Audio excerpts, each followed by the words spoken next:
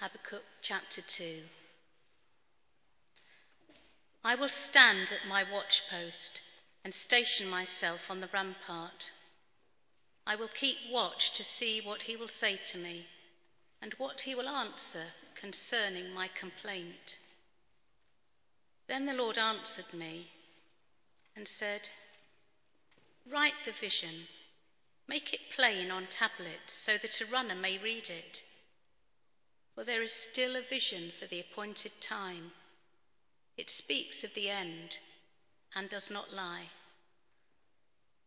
If it seems to tarry, wait for it. It will surely come, it will not delay.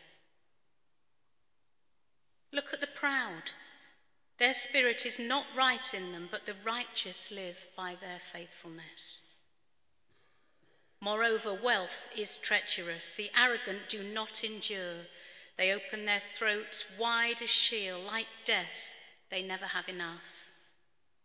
They gather all nations for themselves and collect all peoples as their own. Shall not everyone taunt such people and with mocking riddles say about them, alas, for you who heap up what is not your own? How long will you load yourselves with goods taken in pledge? Will not your own creditors suddenly rise, and those who make you tremble wake up? Then you will be booty for them, because you have plundered many nations. All that survive of the peoples shall plunder you. Because of human bloodshed and violence to the earth, to cities and all who live in them. Alas, for you who get evil gain for your houses, setting your nest on high to be safe from the reach of harm. You have devised shame for your house by cutting off many peoples. You have forfeited your life. The very stones will cry out from the wall, and the plaster will respond from the woodwork. Alas for you who build a town by bloodshed and found a city on iniquity. Is it not from the Lord of hosts that people labour only to feed the flames, and nations weary themselves for nothing? But the earth will be filled with the knowledge of the glory of the Lord, as the waters cover the sea. Alas for you who make your neighbours drink, pouring out your wrath until they are drunk, in order to gaze on their nakedness.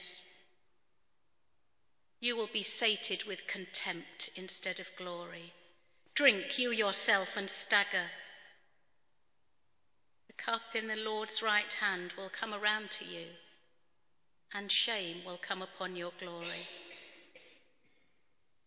For the violence done to Lebanon will overwhelm you. The destruction of the animals will terrify you because of human bloodshed and violence to the earth, to cities and all who live in them. What use is an idol once its maker has shaped it, a cast image, a teacher of lies?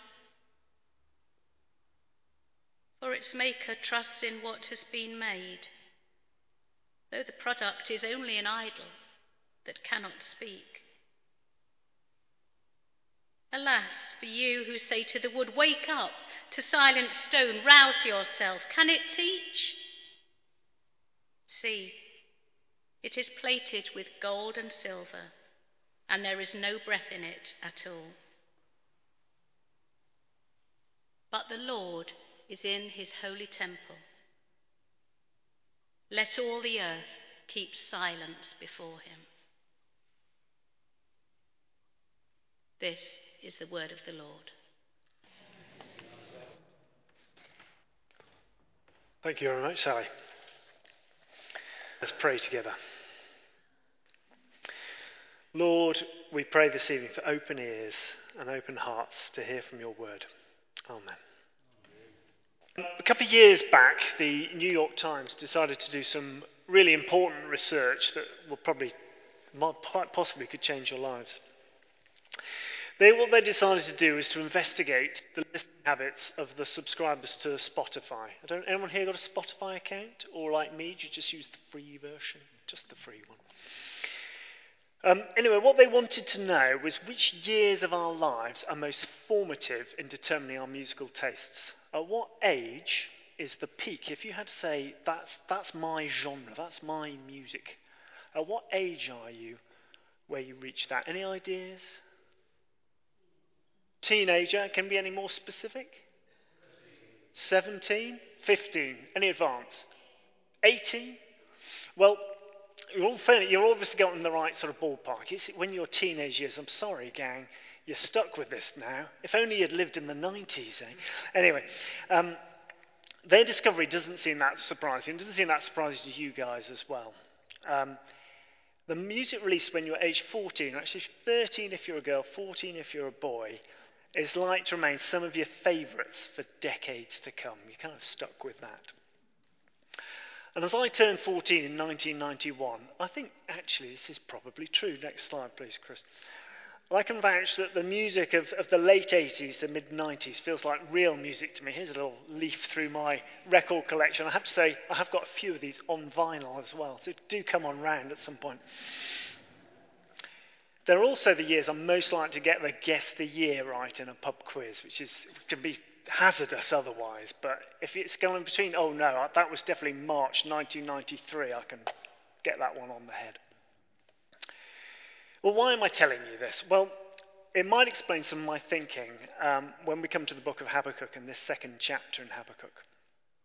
Those of a certain age may remember a song from back in 1995. It was a bit of a one-hit wonder from a singer named Joan Osborne. Next slide, please, Chris. The song was called One of Us.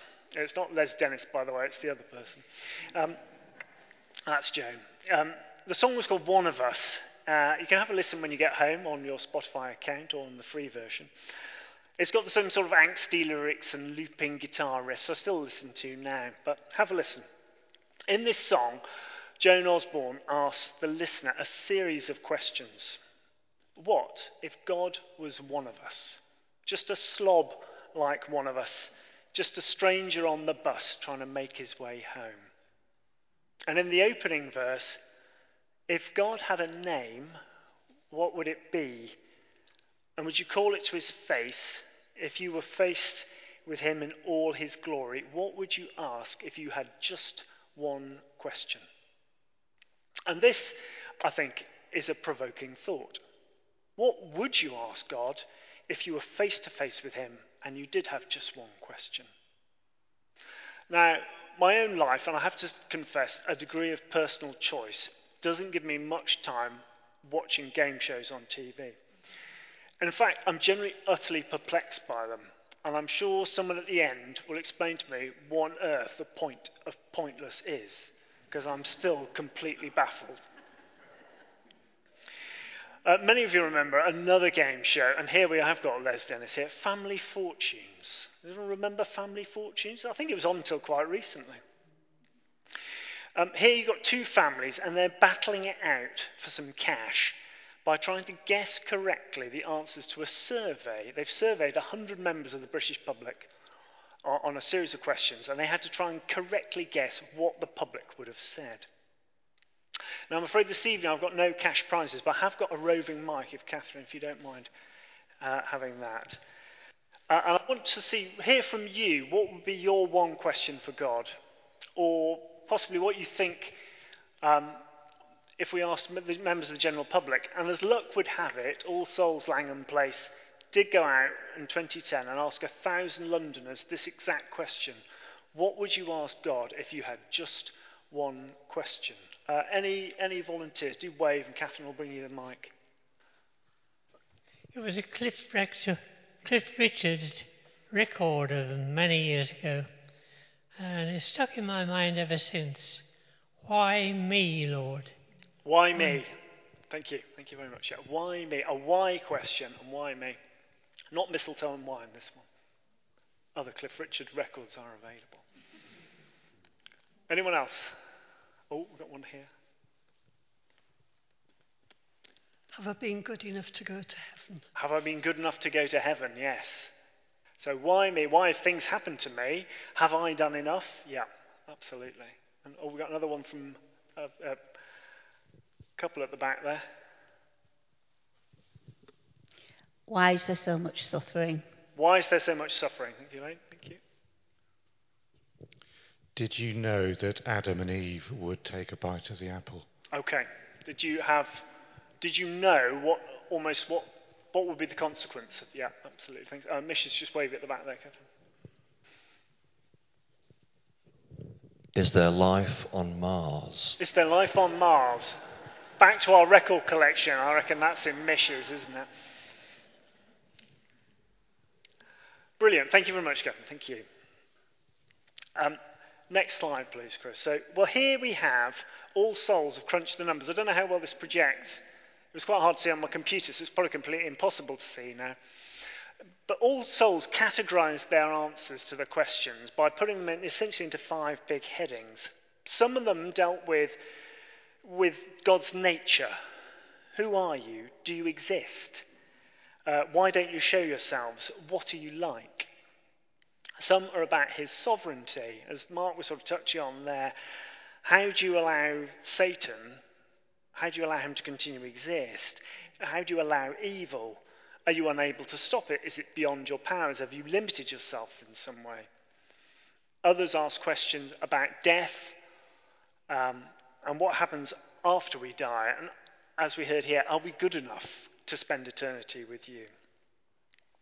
The second biggest group were concerned with the sort of meaning and purpose of life. Why are we here? Why did you create the world? But by far and away the biggest group, with over a third of the responses in total, whereas Elaine touched on, really were to do with suffering. Why do you allow suffering? Specifically, and it was often recurrent themes came up, why do you allow children to suffer? For wars to happen? For there to be such inequality where the rich grow richer and the poor poorer? And it's this latter largest group that leads us eventually to Habakkuk chapter 2 and Habakkuk's dialogue with God. And it would be perhaps useful if you've got a Bible in the pew to have it to hand as we'll look at a couple more verses in detail. It's page 886. So Habakkuk was living in Jerusalem at the end of the 7th century BC. And Israel had gone on this downward trajectory from its glorious height with King David and King Solomon. In quite a few short years, the nation split in two. The northern half had been taken into captivity, and there was left a southern remnant which was spiralling into failure and vice. It was repeatedly invaded by its neighbours, and it's now no more than just essentially a vassal state of the huge Assyrian Empire. It's been subject to wars, looting, and its people have been deported. And Habakkuk is just appalled by what he sees around him. He cries out to God at the beginning of chapter 1, "How long shall I cry for help and you won't listen? Why do you make me see wrongdoing and look at trouble? The wicked surround the righteous, therefore judgment comes forth perverted." And as we heard from Mark last week, God goes on to answer him in the subsequent verses of chapter 1, but perhaps not in the way that Habakkuk would have expected or certainly wanted. The Lord seems to reply, "Don't worry, I've got this in hand. Things may look bad, but fear not. I'm raising up a new global superpower, and it's going to come and finish Judah off completely. The Chaldeans are just famed for their violence and their greed. They place their faith fully in their own strength and power, and I'm raising them up and sending them to you shortly. Here they come." What? This wasn't the answer that Habakkuk was wanting. Hot on the heels of his first complaint, his next question comes straight from our Family Fortunes quiz and that All Souls quiz and the questions we ourselves have. How can the Chaldeans, how can the Neo-Babylonians, this new empire, be God's solution to any problem? If you look in chapter 1 of Habakkuk, verse 13, Habakkuk then comes up with another complaint, another question. Your eyes are too pure to behold evil, and you cannot look on wrongdoing. Why do you look on the treacherous and are silent when the wicked swallow those more righteous than they. And so here we are, as we heard from Sally here in chapter 2. Habakkuk waits for God to answer this second complaint. And God answers him once more. And this evening, for the rest of my talk, I'm going to look at three things, really. One, the way in which Habakkuk waits for the answer. Secondly, the way in which God answers this his second complaint. And then thirdly, the way in which God answers all of our questions that we have. Firstly, then, the way in which Habakkuk waits. Next slide, please, Chris. Have a look with me at verse 1 of chapter 2. I will stand at my watchpost and station myself on the rampart. I will keep watch to see what he will say to me and what he will answer concerning my complaint. Habakkuk has made his complaint, but he really actually wants to know what God's answer is. He's eager to hear it. He's like a guard on the city walls. He's standing on the ramparts and he's eagerly looking for God's response. A bit like in Psalm 130 where the psalmist cries out from the depths. My soul waits for the Lord, the psalmist says, more than those who watch for the morning. He's really looking to hear what God's going to say. And I was a bit challenged by this, really, because if I complain to God, I think quite often what I really want is to be heard. I want my complaint to be registered. I'm perhaps less concerned with a direct answer to the complaint, the answer to my doubts or questions, as much just to get it off my chest and point out the wrongdoing. And even if I hear an answer, I'll perhaps follow it up in that annoying way that pupils probably do to teachers with another question like a toddler. Well, that's all very well. Yes, Lord, that's very well. But what about this then? But Habakkuk asked his question, one of these classic questions of how an all-powerful, all-knowing, and fully just God can tolerate evil. And from ancient times onwards, these sort of formulations and questions are well known. Often when people pose this sort of question, it's not really by those who necessarily want to hear the answer, but rather than those who are using it rhetorically and just want to demonstrate that there is no answer because there's no God, so they've proved their point almost. But Habakkuk has asked, and he now patiently and eagerly waits to hear what God says. And so secondly then, the way in which God answers. Next slide, please, Chris. God's answer isn't in a trite, easy formula or a philosophical thesis. Rather, it's in a vision. Down in verse 2 here, a series of pictures and parables that not only address Habakkuk's plea from chapter 1 that we heard, but also touch on the other themes that we've heard in our survey, particularly regarding his character and his nature. The vision is to be written down. It's for everyone to hear, for us to receive it and have it as a written down copy. It's to be sent out into the world. It's to be made plain on tablets and sent out into the world to be seen by all. A runner might read it. And it's a vision that's universal. Yes, God is answering Habakkuk's complaint about his answer about the Chaldeans, but it's also a vision for the future. It's for the appointed time, it says. It speaks of the end. And its universal nature is picked up by the writers in the New Testament. Have a look in verse 4. Verse 4 urges us to look at the proud. Their spirit is not right in them, but the righteous will live by their faith. And that last refrain is quoted no less than 3 times in the New Testament. And it shapes the whole way we look at our lives as disciples of Jesus. And not only our hope for the future, but also our behaviour now is shaped by our faith. But if I was going to try and summarise God's answer in chapter 2 in just one word, it would be this: justice. Now here we've got Lady Justice up above us, possibly over the Old Bailey. She looks nice and shiny with a blue sky there. Now you'll notice that Lady Justice is blindfolded. And our more sort of modern, perhaps more generous interpretation of why Justice is wearing a blindfold is that, well, she's impartial. She'll oversee justice with impartiality.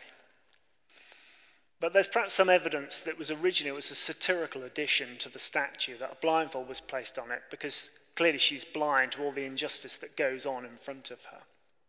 Not so with God, though. He sees humanity and humanity's actions in full and glorious technicolor. From verse 6 onwards, as we heard from Sally, he lists the actions of the unrighteous, not just of the coming Babylonian Empire, but all of those who preceded them and all of those that have followed on from them throughout the centuries right up to the present day. He sees what they do and he pronounces his judgment on them. Alas, he says, woe to you. Alas from those who benefit from dishonest gain, for those who trust in their own fleeting strength, those who trust in worldly projects, material gain, ill-gotten gain, and those who abuse and manipulate other people, those who make idols to worship in place of worshipping the living God. Justice, it seems, is part of God's nature. It's woven into us as his creatures. We all recognize it. We intuitively acknowledge it, even if we perhaps shy away from its judgments. It's so woven into the fabric of creation that even the inanimate objects seem to have a sense of it. There's this great bit in verses 9 down to 11. Alas for those who get evil gain for their house, setting their nest on high. The very stones will cry out from the wall, and the plaster will respond from the woodwork. Even if you think nobody else sees the evil doings, God sees. Thirdly then, and finally, right in the middle of the chapter, at the centre of all these woes and pronouncements of judgment, comes a key verse, a hinge almost, that points towards God's answers to all our questions. It's down in verse 14. Last slide, please, Chris. But the earth will be filled with the knowledge of the glory of the Lord as the waters cover the sea. Now this verse feels a bit familiar to me when I read this. I went, oh, is this where it's from? Is it just here in Habakkuk? And there's some hymns. I thought of Dave Harrith, actually. He'd probably be able to sing a hymn that's got this as a refrain in it. He'll do it for you later, I'm sure. Possibly, but actually there's almost a completely identical verse from it back in Isaiah that's perhaps the familiar one. And it might be worth you just flicking back to page 650. It's Isaiah chapter 11. And it's picked up again in verse 9 of chapter 11. And the prophecy of Isaiah was much earlier than Habakkuk's prophecy. It was a much earlier prophecy. And in this particular bit of Isaiah, he's predicting a future hope. Though the kingdom of David has been cut down, almost like a tree cut down to the very stump, a tree that's been felled, a shoot is going to grow out of that stump. And this verse is pointing towards a future when the causes of Habakkuk's complaint of evil, of injustice, and all our own questions and doubts for God will be settled once and for all. The shoot growing out of the stump of Jesse is not just a restoration of a human kingdom, but it's talking about one who's going to establish an entirely different kind of kingdom, not like the Assyrians, not like the Babylonians, or the Persians, or the Greeks, or the Romans, or any empire that we can think that's followed them. Instead, as it says in Isaiah 11, the Spirit of the Lord shall rest on him, the Spirit of wisdom and understanding, the Spirit of counsel and might, the Spirit of knowledge and the fear of the Lord. His delight shall be in the fear of the Lord. He shall not judge by what his eyes see, or decide by what his ears hear, but with righteousness he will judge the poor and decide with equity for the meek of the earth. On God's holy mountain, the Lord's holy mountain, there will be an end to the injustice and violence that Habakkuk has deplored. And what will mark out this new kingdom? Well, that the earth shall be filled with the knowledge of the glory of the Lord as the waters cover the sea. And the exciting take-home message from Habakkuk and from these verses is that we can be part of citizens of that kingdom now. We can be those that, like the runner, ready to read and take out God's vision into a world that's in rebellion against its creator. For as it says in Habakkuk, there is a vision for the appointed time. It speaks of the end and does not lie. If it seems to tarry, wait for it. It will surely come. It will not delay. Let us pray. Heavenly Father, let us come to you with all our questions and complaints. Even before a word is on our tongues, you know it completely. And as we look forward to the day when the earth is filled with the knowledge of you, mould us and shape us into citizens of your kingdom here and now, no longer subject to the rulers of the earth, but subject to the King of Kings, to King Jesus himself. Amen.